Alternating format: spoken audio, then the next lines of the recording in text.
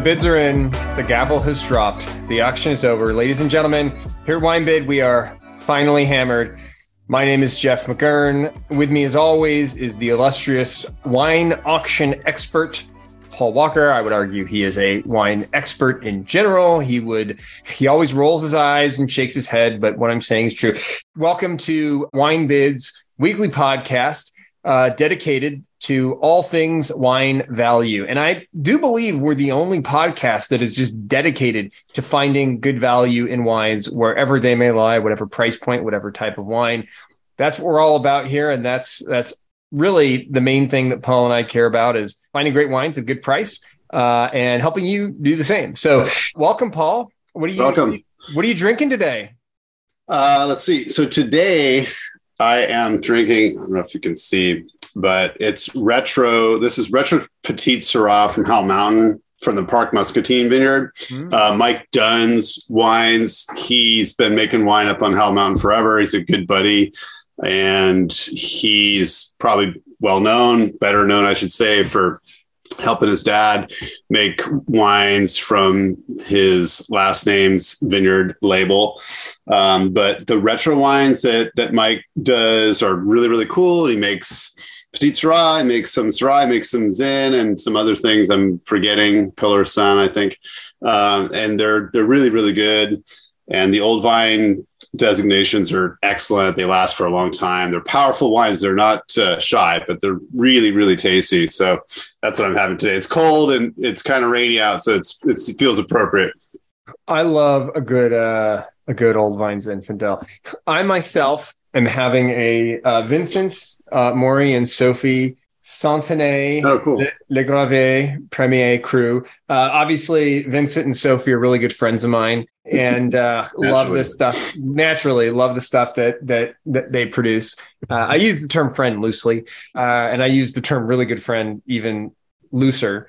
But that aside, let's jump right into this. There's a lot to cover today. We've got a big stuff. We've got a big auction recap. One of the things that I want to recap, the stuff that had a lot of bids on it. Sure. One of the things that really jumped out at me was the diversity in the stuff that saw a lot of action at auction today, which I thought was really cool. Maybe the first time I think I've seen our top bid on had 13 bids was a 2008 Comte Lafon Merceau. Right. Really fascinating. Started at 90, sold at 160. Yeah. You remember we talked about this, right? We did. I think I probably said something stupid like, oh, it'll go for around $100, you know.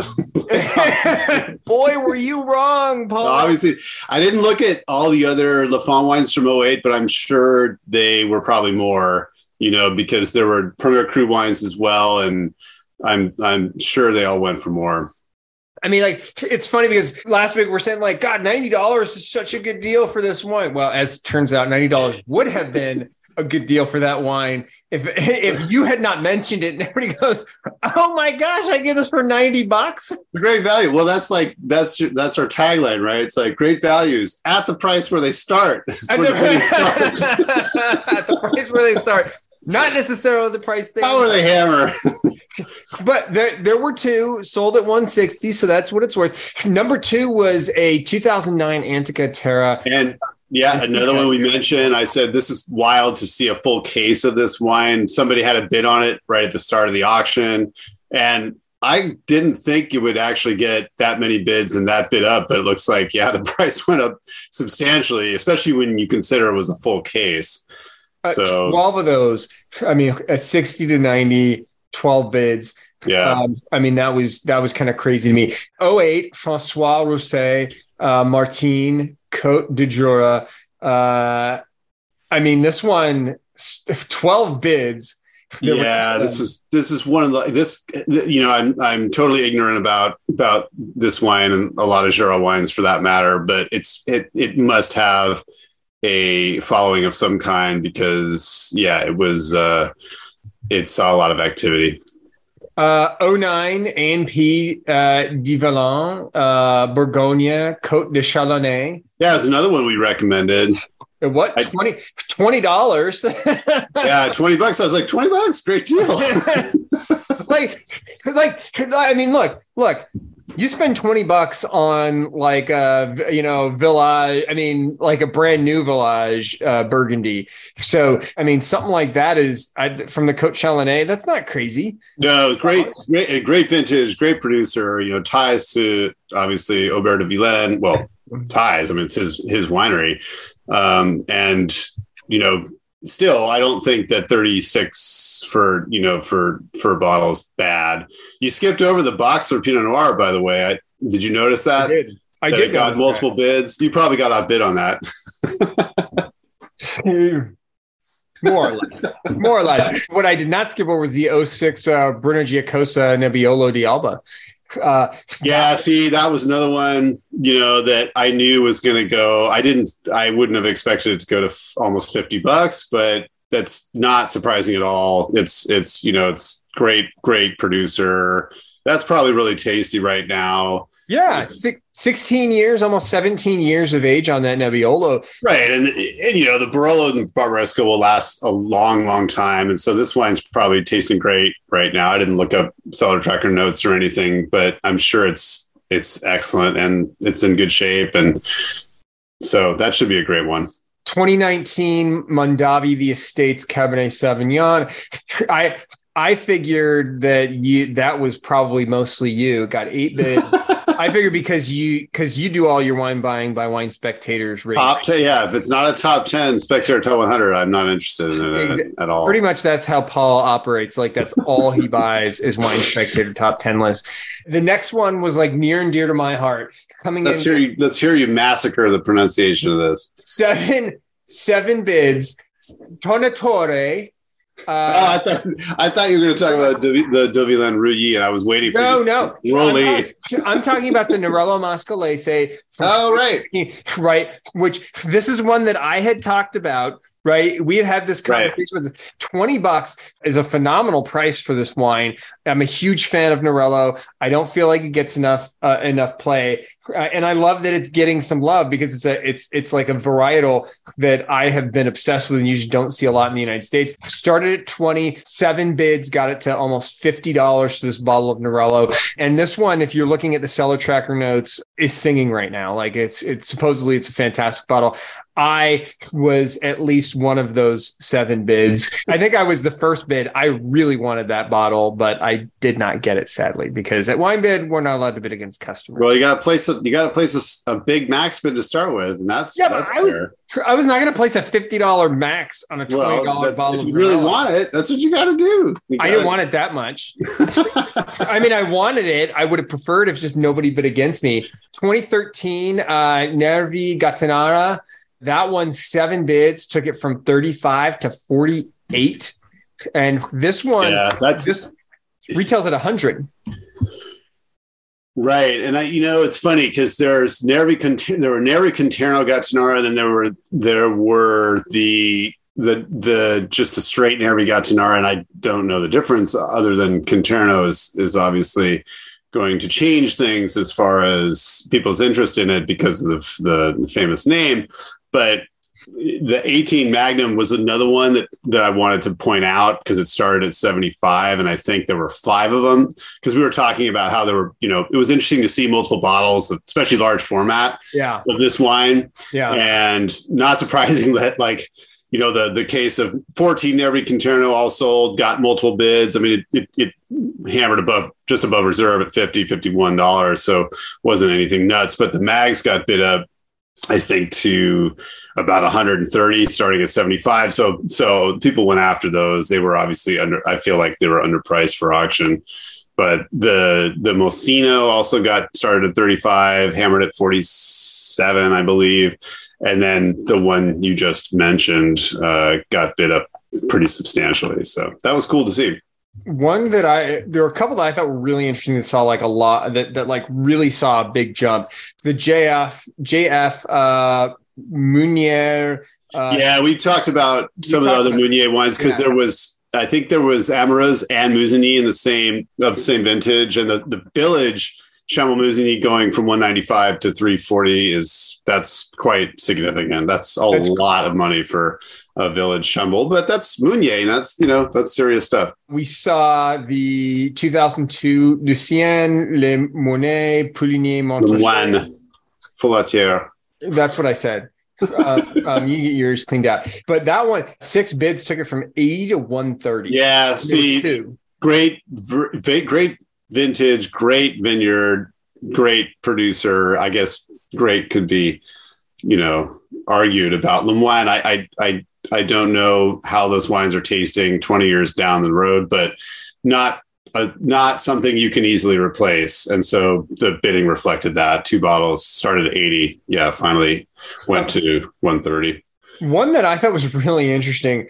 I feel like we don't typically see a ton of action on Paso wines, but the 2017 Turtle Rock James Berry Vineyard, did I pronounce those correctly? That one, 6 bids.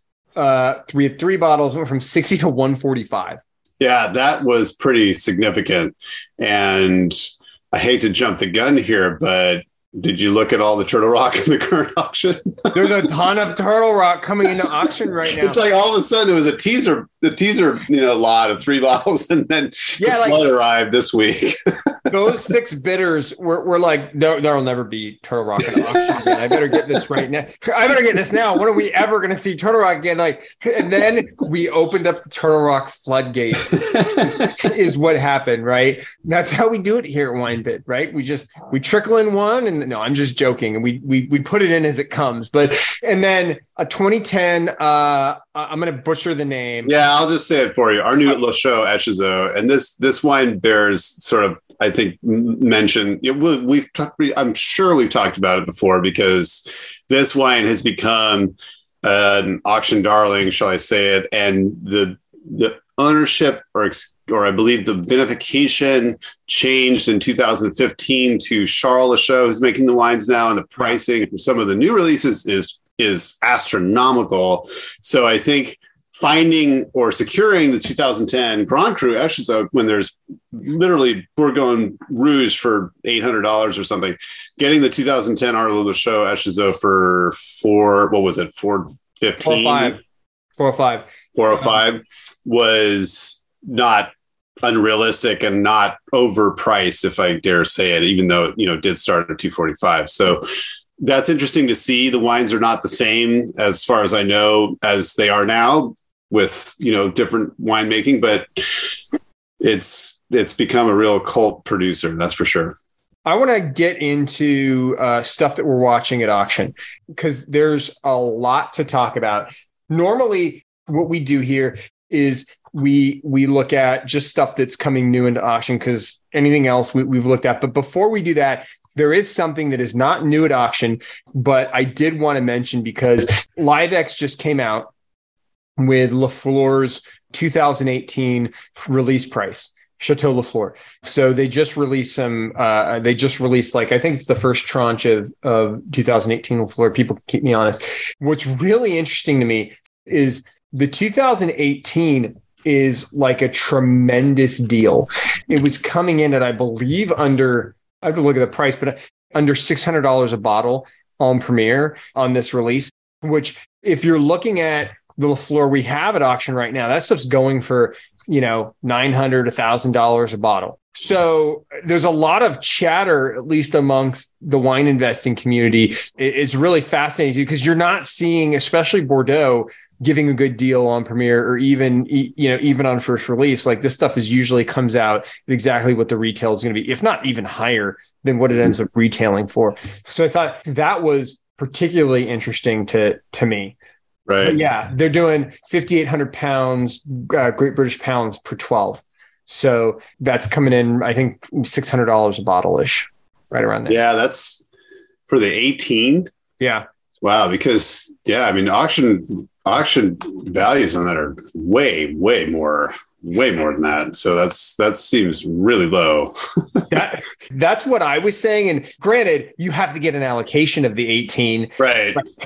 You have to be on an allocation list. But man, if you're on an allocation list, that stuff should be snatched up like that. And then that's ridiculously low, because it's going to be worth. Well, it's already worth more than that at auction right away. So immediately. Let's talk some other Bordeaux. There were some really interesting ones. I saw an 85 Margaux that came into auction this week. 505 is starting price.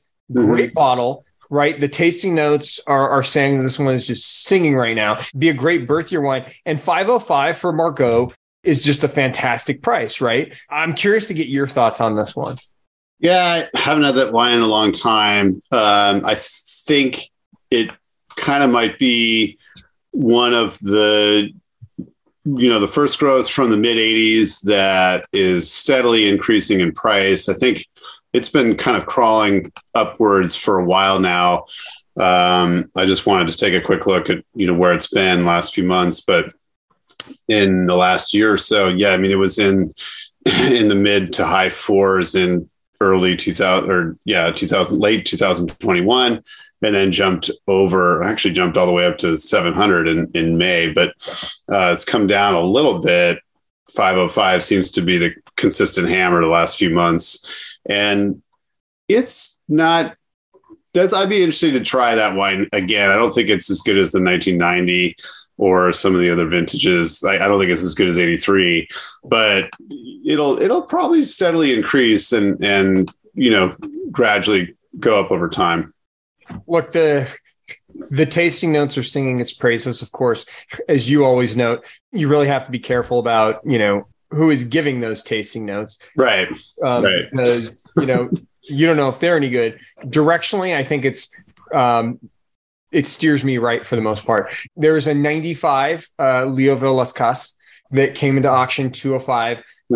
I think 205 is a fair price for a high quality producer.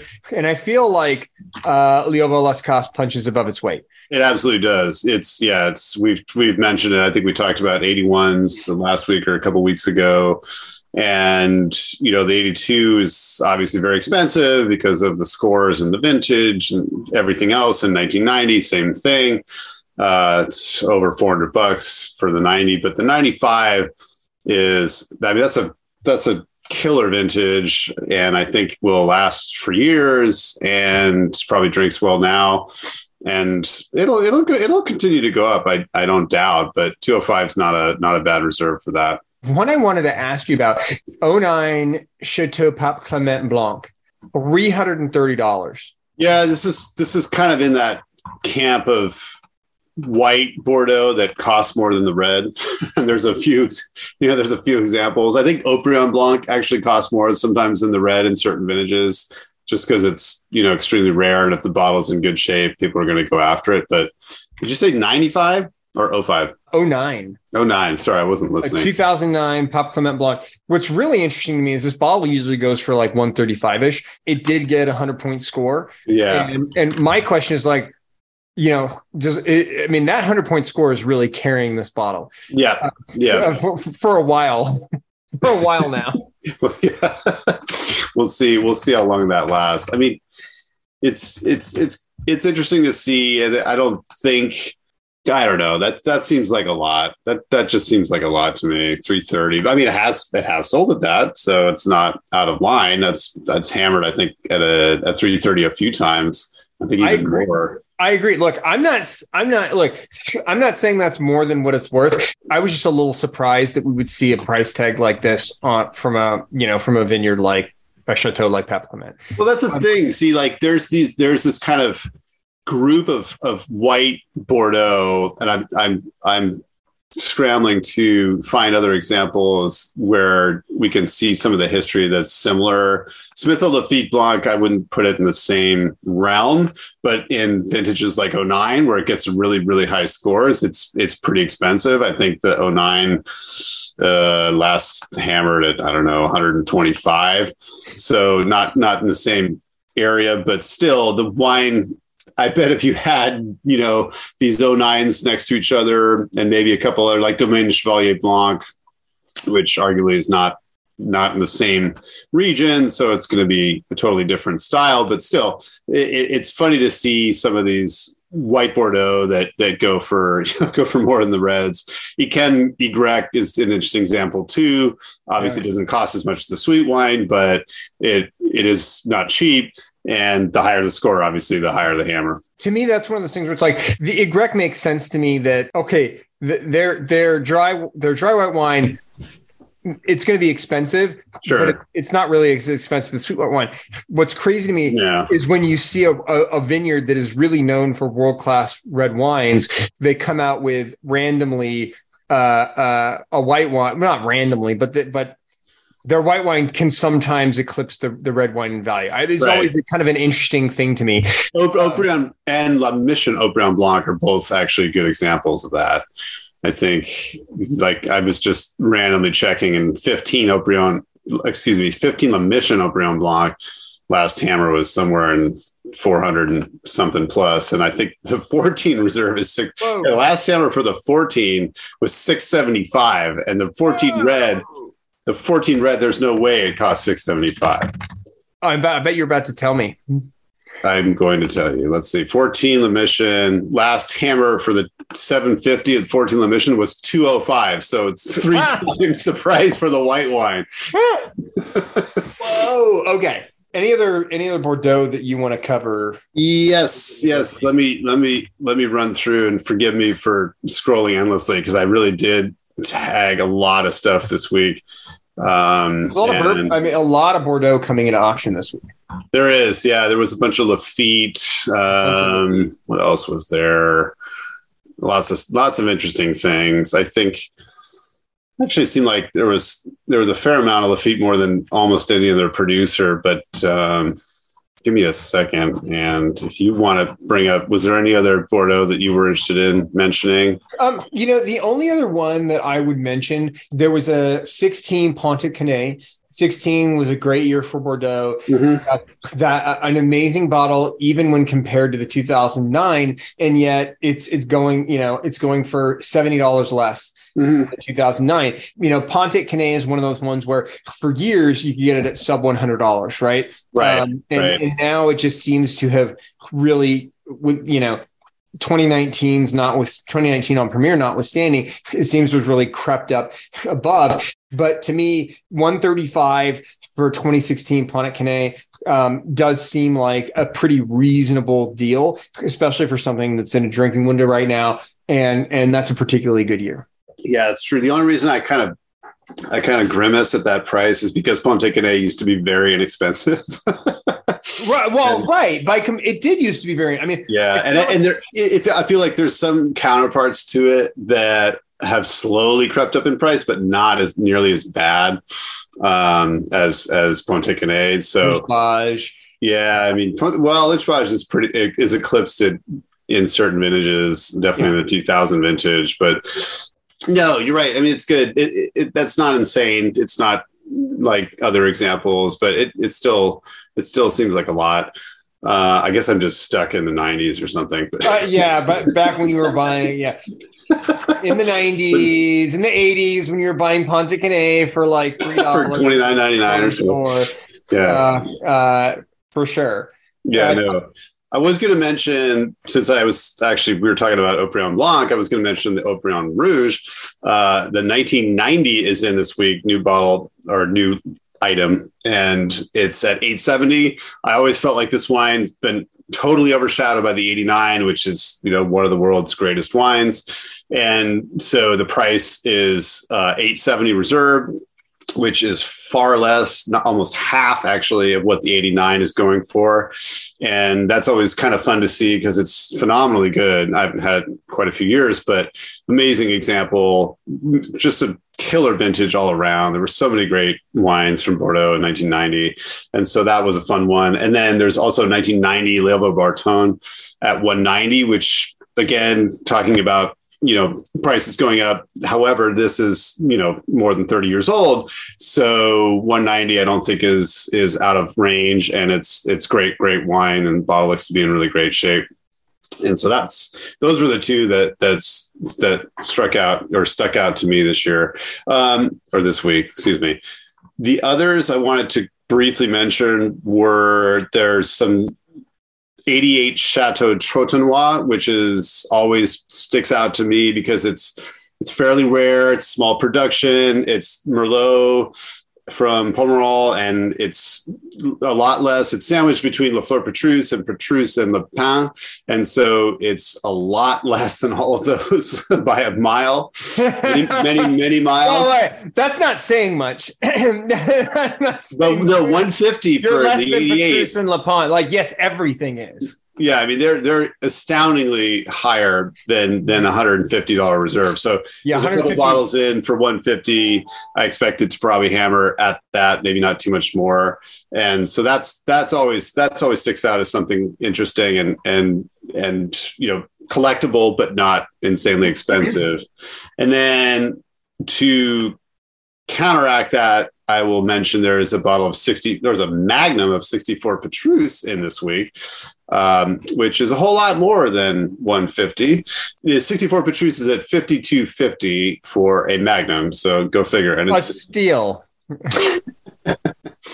A steal. And isn't that your birth year, Paul? I wish that I could tell you to get it for me. It's like, come on. If only. Pony up. If only. Let's talk Burgundy. There wasn't a ton of Burgundy coming into auction new this week, but there were a couple bottles that sort of caught my eye. Mm-hmm. We kept talking about Le Flave, that a Puligny Montrachet. Le Flave. 04 Le Flave. That's what I said. 325. Solid notes, great producer. Do you think 325 is a good value for this Puligny Montrachet? Well, I don't think anything is good value in Le Fleuve anymore. I mean, it's absurdly expensive now. The wines are incredible, and they are sort of the benchmark, if you will, for these various vineyards that they source from. They're amazing wines. I did see that because that stuck out. It's like because I always look for Domaine Le Fleuve wines every week, but. Yeah, that's a great example. Not sure about great value, but it's, that's what you got to pay for that stuff these days. Well, I mean, you look at it, this bottle first hammered in 08 for $120. Mm-hmm. It last hammered in September of 2021 for $245. Before that, it was $175 in April of 2021. So, you're $325. You say it was $175 in April of 21? Yeah. Yeah, that's quite an increase. I mean, you're talking about a year and a half, a little more than a year and a half, and it's almost doubled in value. And we don't know what it's going to hammer at. So it could theoretically go for more than 325. Theoretically, it could not go at all, and it could end up coming down.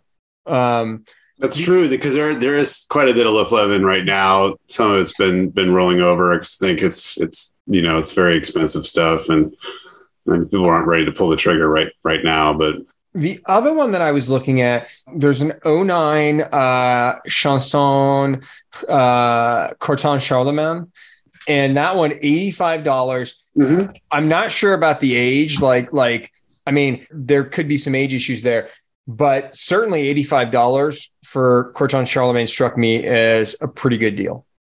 Yeah, that thing looks great. Color looks fantastic on it. I wouldn't be worried about age there at all. I think this bottle's in fine shape, and not too familiar with the Chanson wines, and the price is, I think, reflective of how it's treated, let's say, in the secondary market. It's more kind of along the lines of Latour and some of the other bigger name negociant producers of Corton Charlemagne. Don't forget, that's a enormous parcel of land that the entire place is Grand Cru, the red and the white. So it's a little funny that way, and things can be discussed, depending on people's opinions of the area in very many different ways. But you're right, for Corton Charlemagne from the great vintage, that's a good value. That's what you're talking about.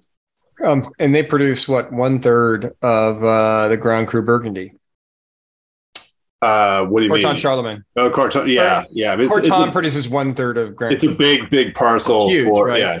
It's kind of like Clos in that sense, where it's this massive Grand Cru vineyard, and the quality varies quite a bit by parcel, and so you got to do your research as far as what's good. Jancis Robinson gave it 17.5, so that's a pretty darn good score. If you're looking at sort of the notes on Solo Tracker and some of the rankings, it is highly regarded, right? Mm-hmm. Like it gets fairly acclaimed. Granted, I mean, these are random people saying this stuff, but I don't know. I found there's a degree of there's a degree of accuracy there, at least correlation. No, I was going to say, it looks like the two reviews for that wine were both from the same critic on Cellar Tracker. So you gotta take that with a grain of salt. Well, they're actually, if you look at the community score, oh, you're right. 2 out of 3 are from the same critic. Take it with a grain of salt. That being said, I mean, look, $85 for a bottle of Corton Charlemagne. I don't think it's not bad. Great. It's not bad. It's a great. It's I mean I trust Jancis Robinson's score more than Cellar Tracker, and she gave a great rating. I don't know when that was done, but probably somewhere around 2012 or 2011 or something. But still, that's good. What are you looking at Burgundy wise? I mean, walk me through some of the stuff that you're watching coming at auction. Sure. Yeah, because I'm all over the map here this week. There's a lot of different stuff, a lot of domestic stuff. So I will kind of skip through if I can. There is some really great Chablis from Alice and Olivier Damour, which are not often found. So I always like to point these out. There's some Montemilieu 17 and 18, $75 reserve for both. And there's some 18 Vaudevet at $70 reserve. Those are great wines. As I said, they don't often come up. So always fun to see those. Let's see, in the red area, there is a bottle of 1995 Dugat P Mazy Chamartin Vieilles Vignes at $5.50. Fantastic producer. Great vintage, hard to find. I don't think it's been in for a while. It's probably not going to come back anytime soon. That's not cheap, but Mazy Chamartin from Dugat P, it's never going to be cheap. Let's see. If you don't mind, if I kind of shoot down to Beaujolais really quick. I was like, yeah, let's go into other reds. Let's take a step outside of Northern Burgundy and let's talk about the other stuff. Yeah. So there's quite a few interesting things. I noticed that, again, apologize that I'm scrolling through, and we can probably edit out this time wasting chatter. Well, how about this? While you're scrolling through, I noticed there was a ton of Chateauneuf du Pape that came in. There's a huge amount of it. Amount. I'm a huge CDP fan. Well, yeah, you got a grip of stuff to pick from this week. There's a ton of stuff. There was a 07 Boucassel. We have 16 of those. 105. That's an awesome 07 Boucassel. That's an awesome Boucassel. I've had that Boucassel. It's outstanding. Okay. I actually think I still have a bottle. 105, I think, is a fantastic price for that. It's drinking phenomenally right now. We've got 16. To me, that one's right that one should go for the 05. If you like Chateauneuf du Pape and you're in that price range, that's a great one to get. There was also, a bunch of other CDP. There was a Grand Veneur Chateauneuf du Pape, L'Original, L'Éclat du Calot. We had 2 of those, 2010, 2012. Both of them in the drinking window. Amazing bottle, great price points. The 2010 Grand Veneur, that one 55, right, for a CDP with 12 years on it. I think is great. And then the L'Éclat du Calot, Caillou, that one 140 for the 2010, and then for the 2012 it's 70. I think that's so funny. I put both. I've tracked both exactly those same wines, the 2010 and 2012, because it's half the price. It's half the price. It's like half the price for 2 years later, and it's still a phenomenal bottle, right? Yeah. 10 years of age on it. I'll bet that's going to be. And by the way, Chateauneuf du Pape, what a great time for CDPs to come into auction, like for all these CDPs come to auction, just in time to buy them for holiday meals. Yeah. Because for me, that stuff pairs. I know everybody goes Pinot Noir. I actually love a good Chateauneuf du Pape with a holiday meal, especially with some age on it.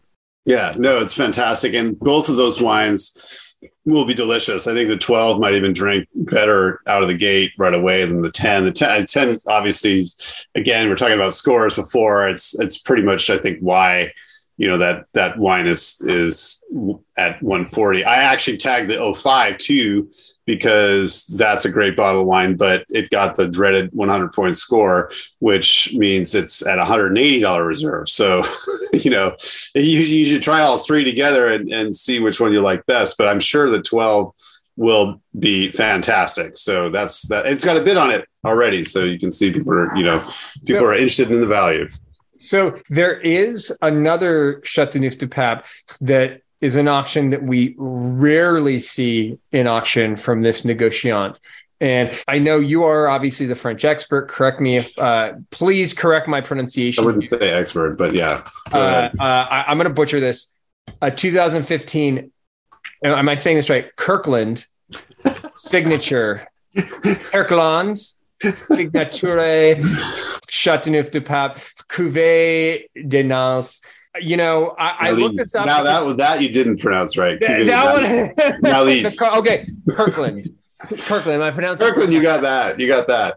It is not often that we see Kirkland at auction on WineBid, but just goes to show you we are not pretentious on WineBid. That's true. We don't cherry pick. That's true. We don't cherry pick, right? Which is now is there? Do you know if the papacy is moving to Costco? That's the next question, because this would imply such a thing.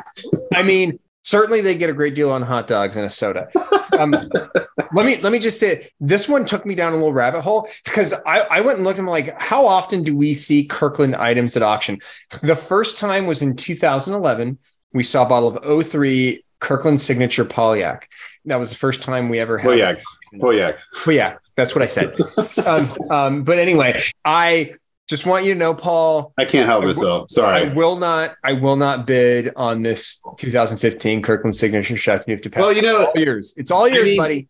This is the thing, right? It's a good vintage, and I don't know the wines from Cuvée de Nalice, from wherever the fruit source is, but I'd be willing to bet it's probably fine. This is a perfect example of something to bring to a 2015 Chateauneuf tasting. These are always awesome. If you're in a blind tasting group, which is great, where everything is bagged and only you, the guest, knows, and some of them people, they bring the bottles, and then the host takes them all. So even the guests don't know, which wine they're serving. And so sure. you can do any number of different ways of blind tastings, but this is an awesome example where you can find, the truth comes out, as it were, or whatever personal preference, people have for this type of wine. So that's what I would buy this for. I would absolutely buy it for a 2015 Chateauneuf tasting, or even not a blind, even if people are drinking, let's say, bannered producers from 15, and you just bag this one and bring it to a dinner or tasting, it would be awesome to see how now it might be terrible. I know, right? In which case, then you're not going to get invited back, but it still would be fun to try it, right? Especially in that environment. $20. There was, we have a 99 Gugal Côte Rôtie. Oh yeah, I flagged these guys. Yeah, I mean, Gugal puts out some great stuff. Right. The tasting notes are treating it very kindly. Côte Rôtie, phenomenal wine, and 150. I thought that was a pretty good deal for a Côte Rôtie. Right. So I flagged all the Côte Rôtie from Guigal because the two famous Lalas, as they're called, well, there's three, but there are two famous ones in the auction currently. The 99 Dampuy is not a Lala, but it's the most reasonable of the higher end Côte Rôtie that Guigal makes. There's an 09 La Landonne at $450 and a 95 La Turque at $425, which they're phenomenally good wines. Guigal is obviously a giant, let's say, in the Rhone, with lots of different wines and lots of different quality levels and price levels. But the Côte Rôties from these particular destinations are fantastic. So, yeah, those are always great to see, and they don't come up that often, especially mid-90s La Turque. I mean, that's serious wine. I've always had good luck with Guigal. I mean, the Chateauneuf is okay. They make a ton of it. You can always find it. But yeah, there's a lot of great quality, I would say, for, across the board. We have a 1990 Paul Jaboulet Année Hermitage La Chapelle. Oh, is there 90 La Chapelle? I didn't see that. Is that new this week? I didn't new this week, 465. Yeah, I mean that's a 100-point wine, so there you go. 465 doesn't seem unreasonable to me. One that, and actually, I don't know why I put this under here. It should have been in Bordeaux. 2000 Garade La Rose. I saw that too. That's so funny. I noticed that as well. Yeah, 135. Yeah. I love the Chateau for a second growth. I feel like this is a second growth that I never hear anybody talk about, and yet every time I have a Garade La Rose, I'm like pleasantly surprised. No, it's serious wine, and I think it's only a matter of time before it gets pushed into, I think, a higher price point. I wouldn't doubt that 2000 and 09 and some of the other serious vintages will go to 150 and 200 as the years go by, because it's really, really good. It's really good. I had the 2000. So I think we talked about this before, but I had the 2000 out of Magnum a few years ago, and it was killer. It was really, really good. So I can't imagine that it hasn't peaked or anything. So that's a great wine. It's a phenomenal wine. I've had a bunch of Garade La Rose from the 80s. It is outstanding. It's really good. And yet consistently it seems to come in way below other second growths. The 10 is at 80, right? And that's a great vintage too. It's not as good as, I don't think, 09, but still that's not expensive for wine of that quality. That is a phenomenal. The 15's at 70. So $70 for a second growth. Look at the other second growths. You're looking at $150 to $200. Right, easily. And then far beyond for serious vintages or for serious vintages, far beyond that. Basically, this Garade La Rose, you compare this to like a Pontet Canet or Lynch Bage, which I believe are seventh or fifth? No, fifth. Yeah. Fifth growth. Sorry. They're fifth growths, which punch above their weight. Don't get me wrong. But my only point is, you're looking at paying a similar dollar value for a second growth. That's true. Garade La Rose is great. That's funny you mentioned that, because that definitely stuck out and when my travels through all the new wine this week.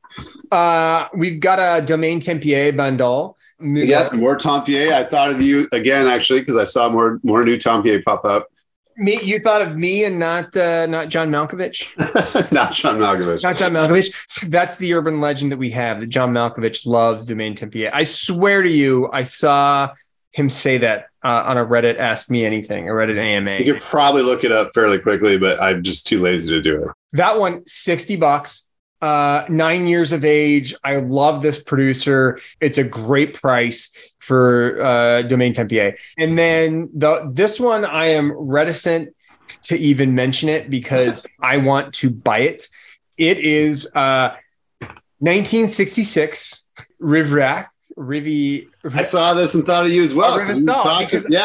We talked about Reef Salt and how much of a deal they are for old vintages. It's such a good, and look, here's the thing. Well, you missed it. It's already got a bid. So it's me. I bid on it. Oh, that's me. So I can outbid you because we're both employees. So that's not me. That's not me. Oh, it's not you. It's somebody else. Well, you better change your handle name because I'll out you. You're gonna look up my handle name.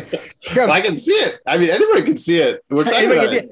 It's Jeff MA6 for all those people listening. No, that's another Jeff Mack. Sure. You shouldn't have the fraction of your name as your handle, by the way. It's not a good idea. Have you had River Salt before? Yeah. We talked about this.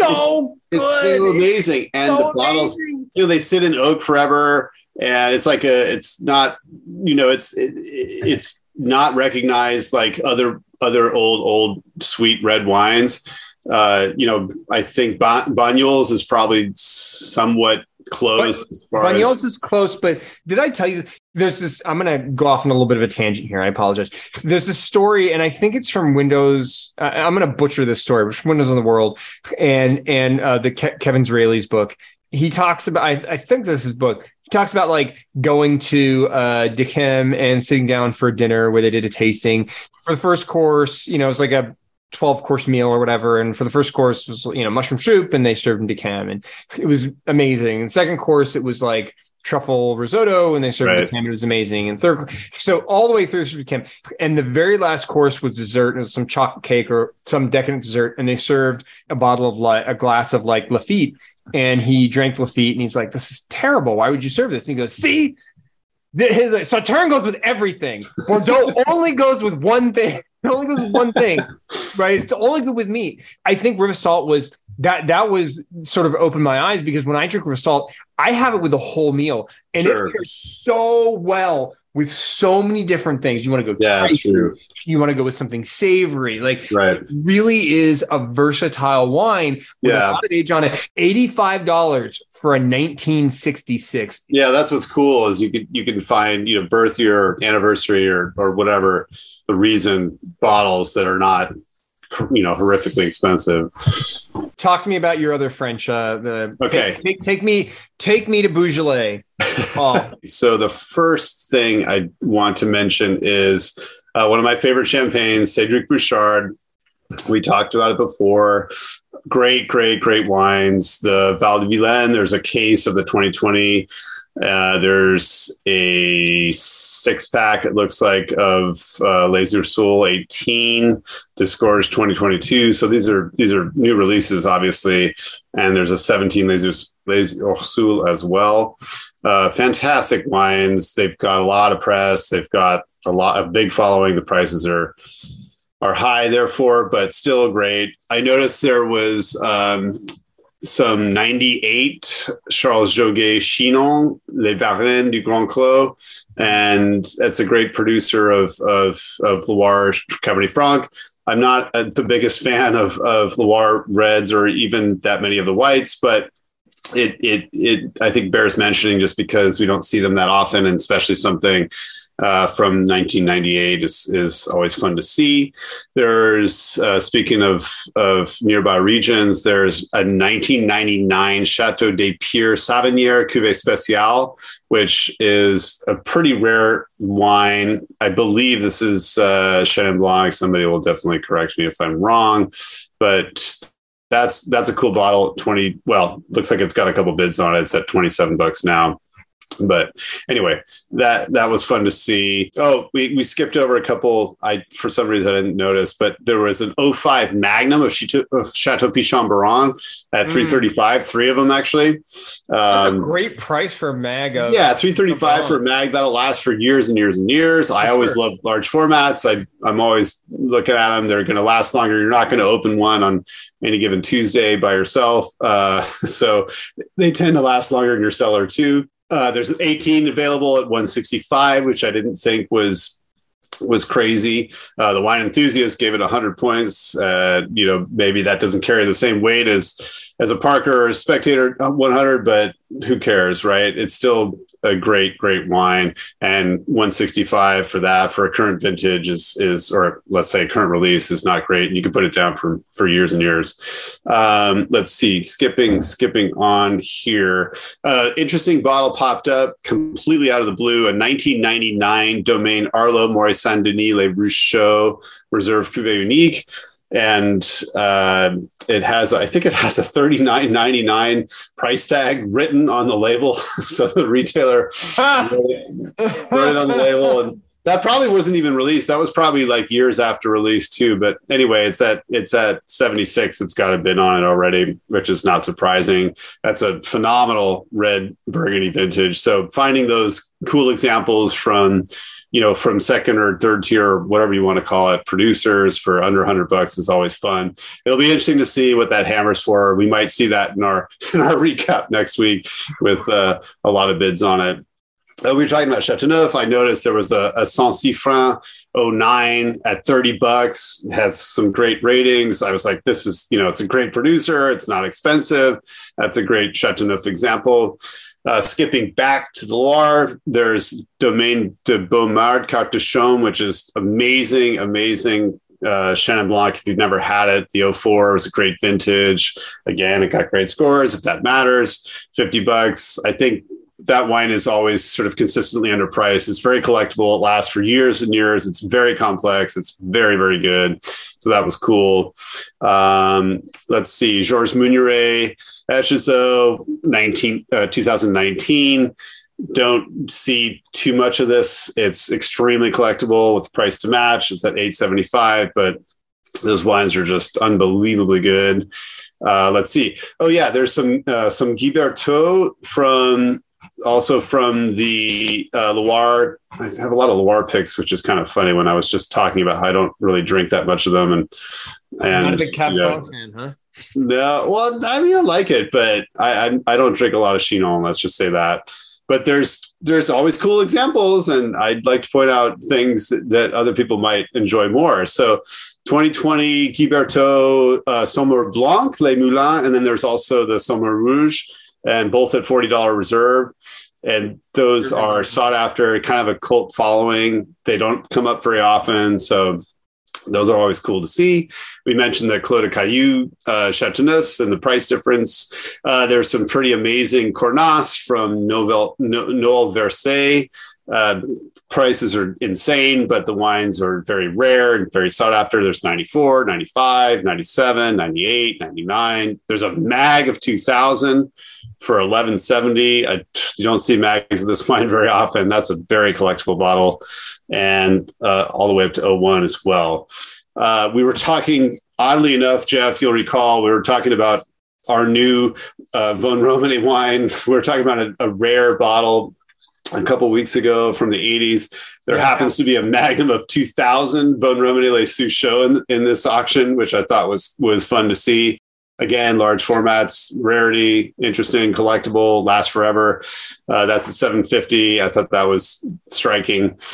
Let's see. Quickly moving on, we mentioned the Guy Gall wines, and we mentioned, let's see, there's some great champagne. There's some, in addition to the Bouchard wines, there's Georges Laval Brut Nature, 2015 at $130. That was one that stuck out with me.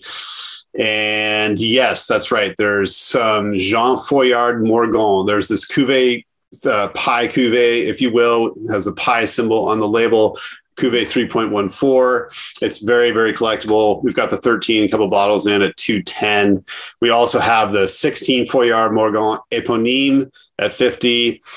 And then skipping down to the Rhone, there is a Jean-Louis Chave Saint-Joseph Clos Florentin, which you don't often see this. We do often have the Chave Hermitage, but the Saint-Joseph is, well, let's just say it's generally less than, or quite a bit less than the Hermitage, but the 17 Clos Florentin is at, well, it looks like it's got a bid. It was at 165, and I think they're both at 166 now.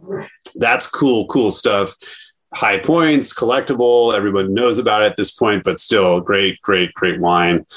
And there's some older Kruggen this week, which I thought was really neat. That. 82, 82 895. There's an 85 Magnum for 1510. There's some other vintages. 95 for 495. Let's head across the pond. Let's come to the United States. Oh, back. Okay. Well, hold on. Let me mention one more thing. One more thing. I know I'm just going on and on here, but there's just a lot of cool stuff. There's a wine that we had talked about because I was struck by this producer called Les Oreilles, and it was a Pernod Vergelès. Well, this week there's 2020 Les Oreilles Bourgogne Le Vieux Sage, which is, it's Bourgogne, and it's, it's very, very sort of esoteric, as it were, but don't often see it. I wanted to point it out because it's kind of one of those one-off examples. It's already got a bid. It's at 165, and I wanted to make mention of that just because it's a producer I'm not familiar with, but it's got quite a following. Okay. As we head across the pond, there is something that I think I would probably be interested, but I think you might be interested in. I know you're not a fan of Caymus recently. We had some older Caymus come into auction this week. Yeah, I did see it. 81 at 135. I did see it. And then there's a 94 special selection at 205. That's not terrible. That's not a terrible price for 94. That's my cutoff year for Caymus. Well, and then here's the other interesting. There was I've never even seen one of these. I'm sure you have. A 2012 came as Zinfandel, which I thought was kind of. Yeah, no, I did see that. It's how much is it? I didn't even notice. It wasn't even all that expensive. Let me take a look here.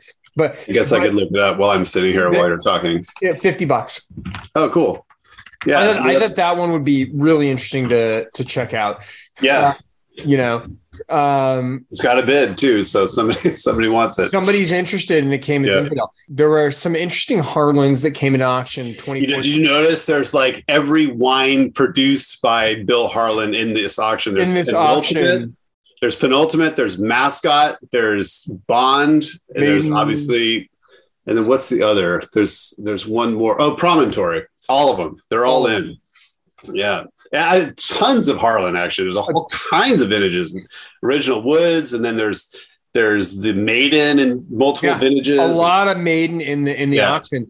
There was one that's jumped out at me, a 94 Joseph Phelps Insignia for $235. I saw that too. Yeah. I thought that was a cool one. That one has really strong tasting notes. We've got a lot of 90s Insignia that came into the auction this week. Yep. Yeah, there's a lot. You're right. There's a lot of Insignia. And I think I didn't notice if there were any other, it didn't seem like there were any other designations. Like there wasn't any Bacchus or Isley from Phelps. It was just the Insignia. Yeah. And there's a lot. Was there a mag of 95 or something? I can't even remember. I wouldn't be surprised. It was like a Joseph Phelps boy band. I mean, they were all there. And it was very 90s. Yeah, 95. No, there's a 3 liter of 95. 3 liter of 95. What is that going for? At $870. Yeah, I mean, that's not unreasonable for a 3 liter of Insignia. Yeah, I mean it's a lot. The 94, 235. I'm not too surprised at those prices, but yeah, for a big format, it's not exponentially more than the 750. It's a great deal, as it were. One that I was really interested, I may even bid on. Maybe I did bid on it. 2013 Ridge Estate Merlot. This one I thought was really interesting because 2013, great year for Ridge. I believe the Montebello got like 100 points in 2013, but 2013 was there were a lot of great wines produced in Northern California. Yeah. It's 100% sourced from Montebello. Yeah. Which, as we all know, is a storied vineyard. That Merlot, no doubt, goes into Ridge Montebello. So I thought that one was a really cool one. And for $45. It's funny. Yeah, no, that's definitely a fair price. I'm sure it's more at the winery, I wouldn't doubt. And I wanted to mention, because I'm a huge fan, there's also the 14 Estate Chardonnay, which is again from Montebello. I love this wine. It's a little confusing because, and I'd have to go to the website or to somebody who knows what they're talking about, but there's Montebello designated and then Estate designated Chardonnay. I don't know what the difference is. I suspect it might be vine aged, but both are phenomenal. And the 14 Estate Chard at 45 Reserve, that's great Chardonnay. Santa Cruz Mountains is an amazing place for Chardonnay, and that stuff is really, really good. So I was stoked to see that too. I'm a huge Ridge fan. Yeah, me too. I don't know that I've ever tasted. I mean, you probably have because you've got a lot more experience than I do. I don't know if I've ever tasted a bad bottle from Ridge. I feel like everything I've ever had from Ridge has been like really good. I saw a 91 Mondavi Reserve Cabernet Sauvignon. Yep, I saw that too. 135, strong tasting notes, drinking great right now, good price point. And I've had older than that, and the Mondavi still drink fantastically. No, we talked about McDonald last week and how insane the 2010 went. And the important thing I think to remember is that some of the greatest wines that, Tim Mondavi was mostly responsible for in obviously Robert before that, but 69 Mondavi Cab and then the 70s and 80s and into the 90s, those wines from the McDonald parcels and other parcels of Tokelon are just amazing, and they age really well. They're creeping up in price, and they're not going to be, I don't think they're going to be at 135 forever. And you can see when you look at the 78, for example, it's very expensive, but 91 was killer. And yeah, they're great. I love those wines. Talk to me for just a moment here. We've got a 1967 Heights Martha's Vineyard at auction right now, right? Actually, we have two of them.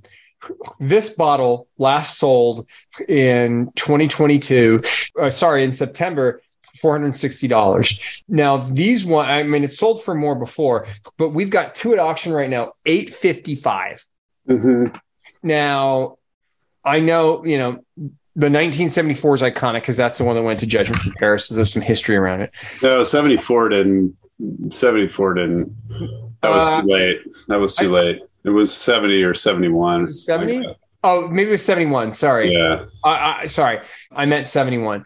It was 71 that went there. But we've got a 74 at auction right now, which rivals it in terms of tasting notes and is less than half the price. Right. I don't know why. I think 60s Heights is just going to be expensive no matter what. I think the 68 is better. It's a better vintage, but 67, 855, that seems a little steep to me because that's quite a jump from where it last hammered anyway. Actually, no, sorry. It hammered for more than that before. So I don't know. It's been up and down. It's been up and down. It's hammered as high as 945, right? 67. The 67 hammered at 945 in January of this year. And then one hammered at 460, but it was a mid-shoulder fill. So it depends on condition, obviously. Condition's playing huge into this. Don't get me wrong. I love Heights. They make phenomenal Cabernet Sauvignon. I just thought it was really interesting to see something like this. There's such a big swing depending on bottle variability. The other one that I thought was really interesting, speaking of Napa in the 60s, the 68 Inglenook Cabernet Sauvignon Cask H12. That one we've got at $370. Let me just say, I have had this bottle. It is outstanding. And I've also had the 67, absolutely outstanding, right? And this is one where it was kind of unclear, but the research I've done shows, so they sold the vineyard in 65, 66 and 66. It's unclear because my understanding was Philip Tongi. Yeah. We had some mention of his wines in last week, but yeah.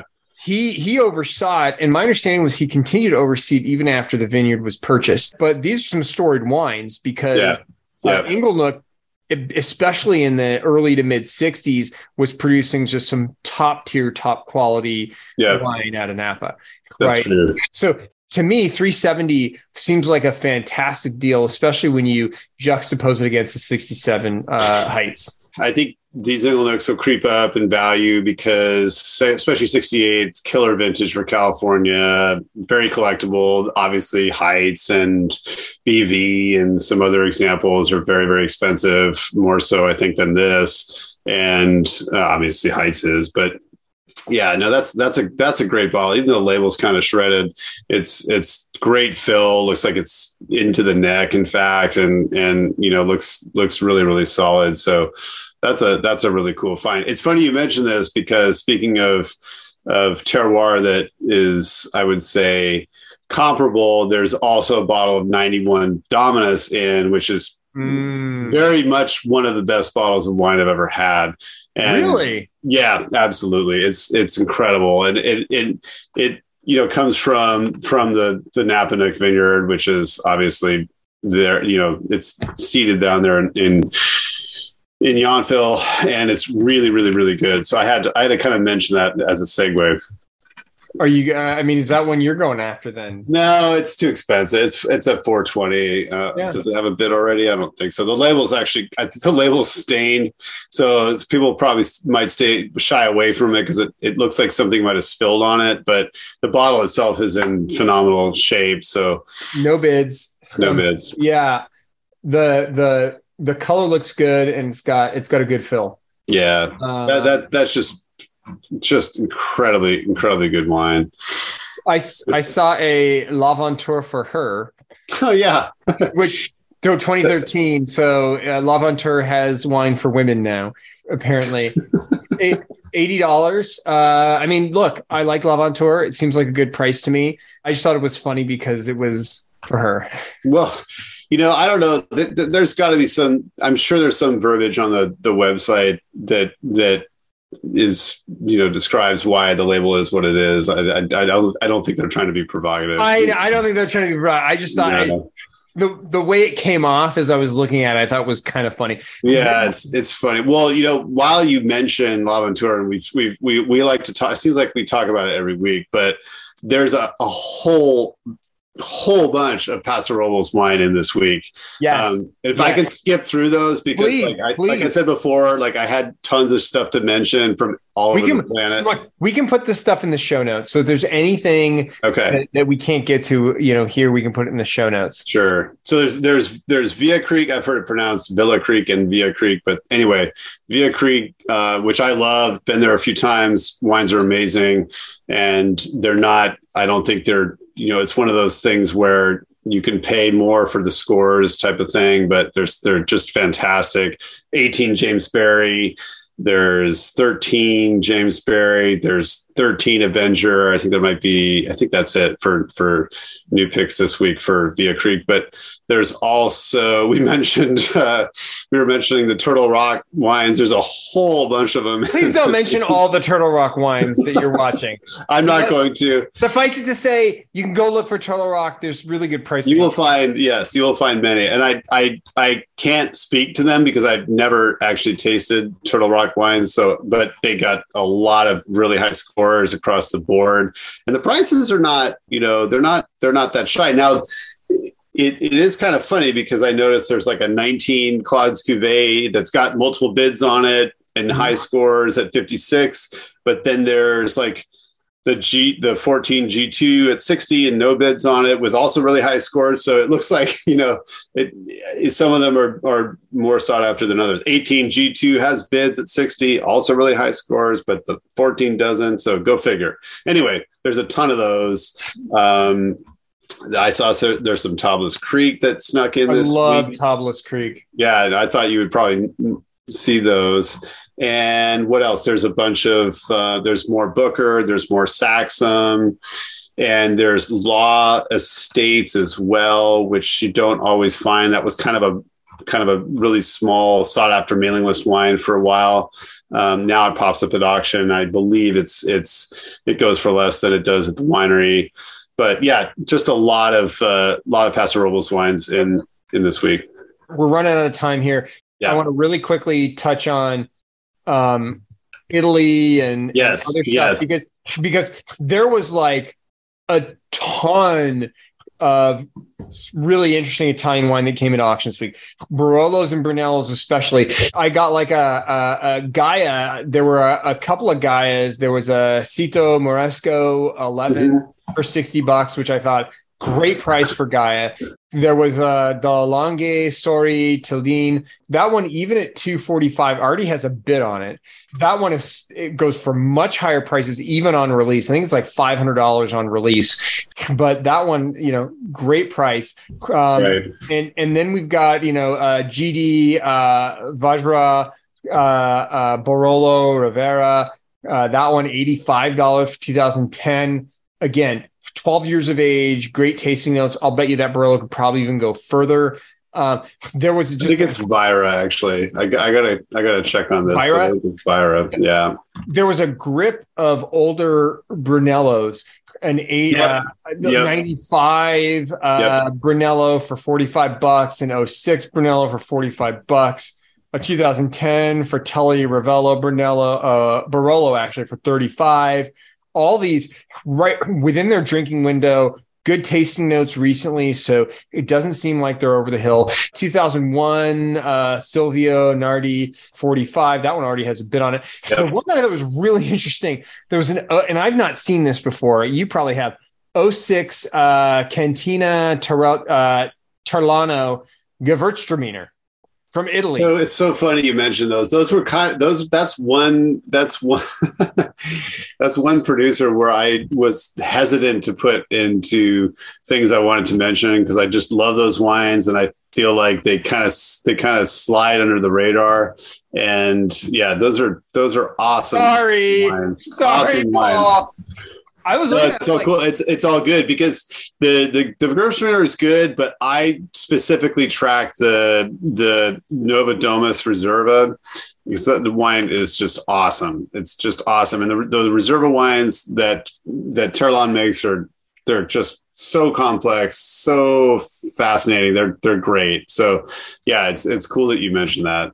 I just, anytime I see something like that that's off the beaten path, like, and Gewürztraminer especially, I feel like is very subject to terroir. So like to be able to try like a Gewürztraminer from Germany, from Alsace, from the Finger Lakes, from Italy, to me, that's always like a really fun thing to do. Yeah. And I think I prefer actually Northern Italian Gewürztraminer to Alsatian, but that's just my taste. The volatility.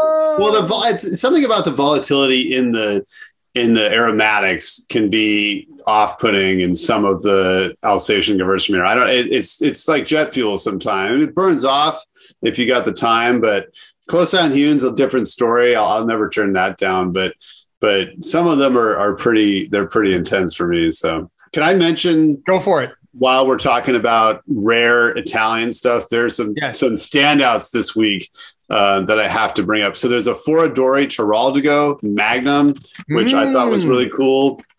That is really cool. That. Yeah, I do not see that very often. Foradori obviously has a storied past, but the Magnum of the Tiraldigo, it's the Moray 13 for $90. I thought that was really cool because I don't think I've ever seen that in large format. There is a 2010 Gallardi Terra di Lavoro from Roccamonfina volcano, from the volcano of Roccamonfina. It's apparently Campagna's first cult wine. It's great stuff. So you don't see that very often. So I was excited to see that come up. The label's a little shredded, so it might take a minute or two to sell, but we'll see. It's at $80. There's a very interesting wine called Il Cabrolo, which is actually the variety. I always thought it was just the brand name for this wine, but it's not. It's actually a grape, and it's only bottled in Magnum, as far as I know, from Il Carnasciale. This it's a hillside. It's a hillside vineyard that faces the Arno River in Tuscany, and it's really, really hard to find. Anyway, we've got a couple mags of the 13 at $250. That's really, really cool stuff. It's got giant scores, so people know about it, but in all the same, it's fun to see because we don't see it that often. Absolutely. And I think that was about it for Italy this week for me. There's a lot of cool things you mentioned, like the Terlan wines and some of the other wines from from Tuscany. I did notice, speaking of relative value, there's a 2011 Capolano Barbera. The Barolo from Capolano is very, very expensive, 3 figures and up, sometimes $300-400. But there's Barbera right now. It's got a bid. It's at 66. There's 1988 Castello di Rampolla San Marco. I love this wine, and 80s vintages don't come up that often. So that was, I noted that one. Highly regarded, great price, $115. The tasting notes are saying it's singing right now. Yeah. So that was really cool to see. There's another very obscure Italian wine. Actually, not even Italian. Excuse me. I'm getting out of the country already, but it's from Slovenia. It borders Italy. It's from Slovenia, and it's got a crazy following. Movia Puro Rosé.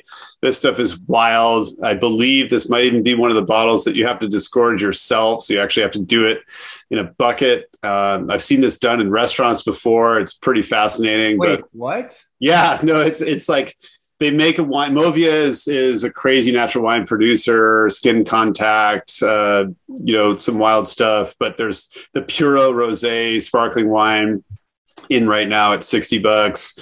And there is a version of this, I think, that's not disgorged, that you're supposed to disgorge yourself when you open it.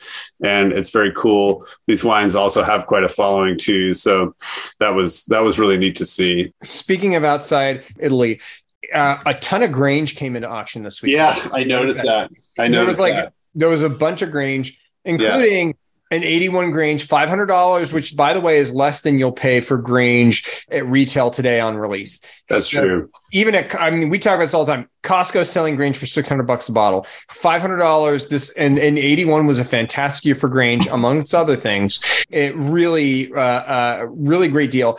A lot of, at least a number of Vega Sicilia Unico came into auction this week. There's an 82 at $575. I tagged those as well. And then I saw from Argentina, Argentina Gran Enemigo Cabernet Franc. This one I thought was really interesting because I had heard, I was trying to validate this. So the 2019 of this got 100 points from Robert Parker. This is the 2010, so it's got some age on it. But I have not had Cabernet Franc from Argentina or South America, for that matter. I thought it'd be super interesting to try. Mm-hmm. There was a 01 Bodegas Muga Rioja Reserva, which I love. Bodegas Muga. There's a producer that I absolutely love. $55. It already has a bid on it, but that's a favorite producer of mine. So those were the big ones. Anything else you want to mention before we wrap things up? Let me just run through, because there were some kind of wild examples from all over the map literally this week.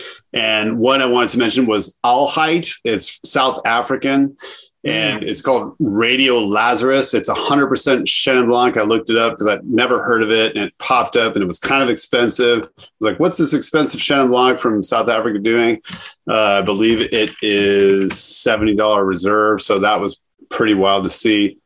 That came in this week, and it's looks like the winery or some of the vineyards are about an hour and a half from Cape Town. I had to look up on the map because I had no idea what it was about, but they produce pretty much all white wines, or Chris Alheit, I should say, produces all white wines. I don't think there are many reds. There's one red, but anyway, we have the Chenin Blanc in this week. There is also a wine from the Canary Islands, which is really cool. Envinate Taganon Blanc. Taganon, which apparently is made of a bunch of varieties that I had not heard of except for Malvasia. There's Listan Blanco, Albio Criollo, Marmajuelo, and Gual, in case you were curious. I had to look it up because I was like, dude, this is wild. It's from Tenerife. So anyway, that was really neat to see. And then there is also these wines. There's a wine, 2015 Alvaro Castro Palhada Primus, which is from Portugal. So another really interesting field blend from Portugal, white wine. It looked like it's also had, some pretty good scores on it and a following as well. So that was neat to see. It's got bids on it as well. I think it's actually rather expensive at retail, and it started at 35 and it's got a couple bids. So not surprising there.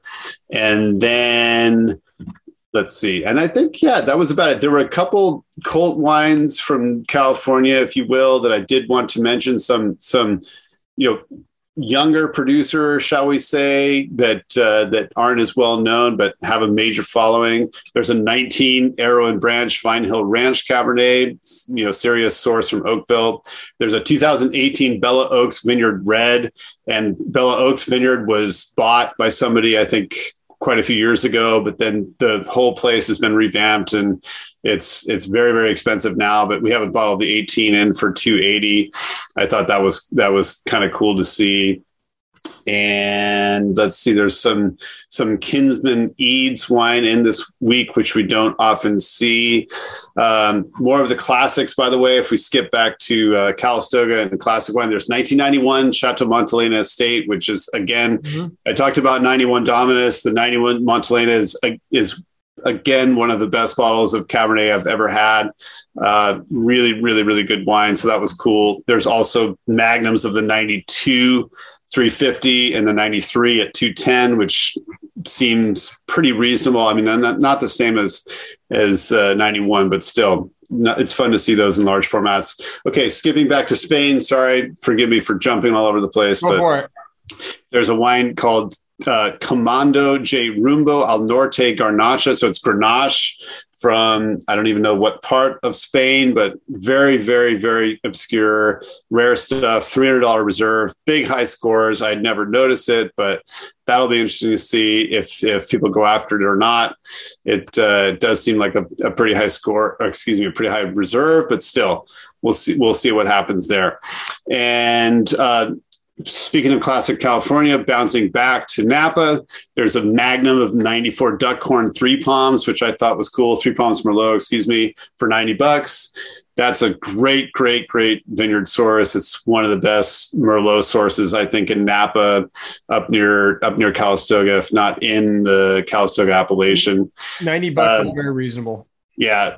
Back to cult wines, if you will. 19 Fairchild Stones Longitude Latitude. I'd never seen these wines before. Also Chardonnay from Pararis Block A3 from Fairchild.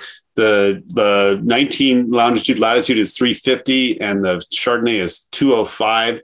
Crazy bottles too. If you look at the glass, it's really kind of a trip. The Fairchild Cabernets have always been expensive since release, but I noticed these wines because I hadn't really seen them before and they were new this week. So I thought that was kind of cool to see.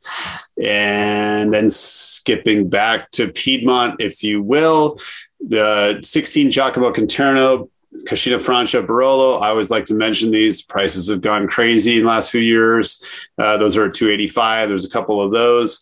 There's Giuseppe Mascarello Barbera and the Monprivado Barolo as well. The 07 Monprivados at 205, and obviously the Barberas are a lot more reasonable. There's a 17 Barbera d'Alba Scudetto at 35 and Barbera d'Alba Codamonte at 60. Those are always interesting to see because they're such great wines. 15 Donhoff snuck in this week as well. Spätlese, Norheimer Kirschek Spätlese at 40. Got a couple of those.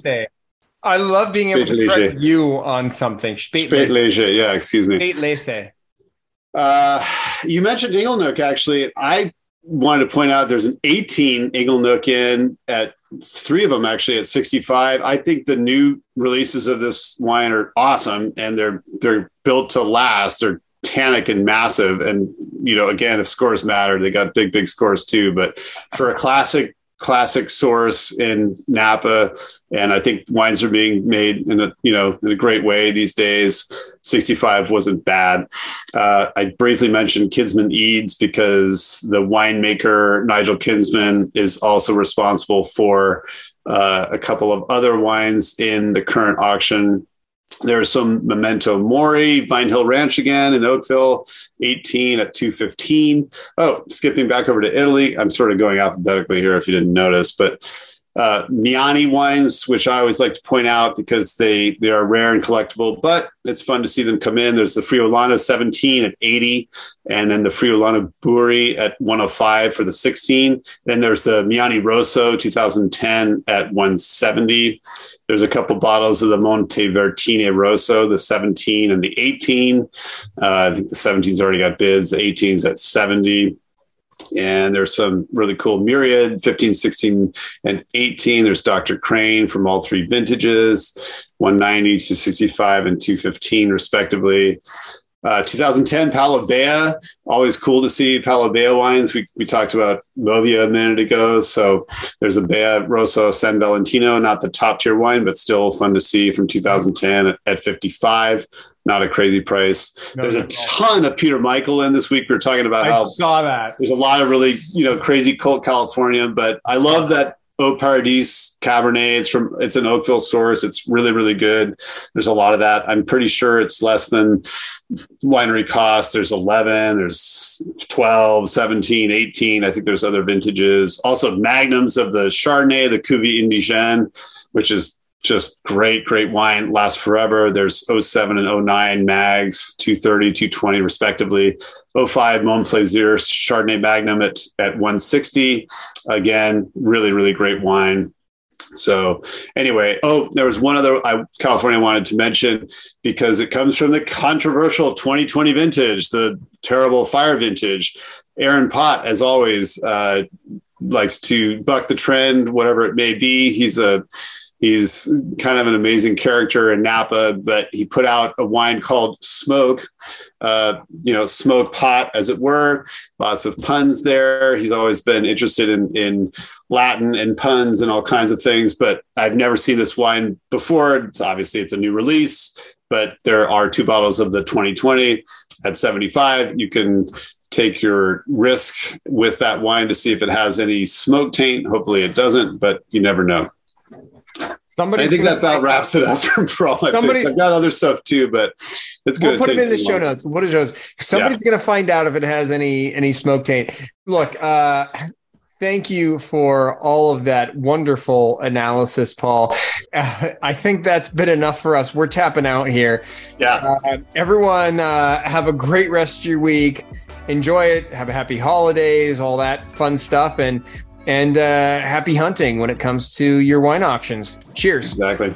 Cheers. Bye, everyone.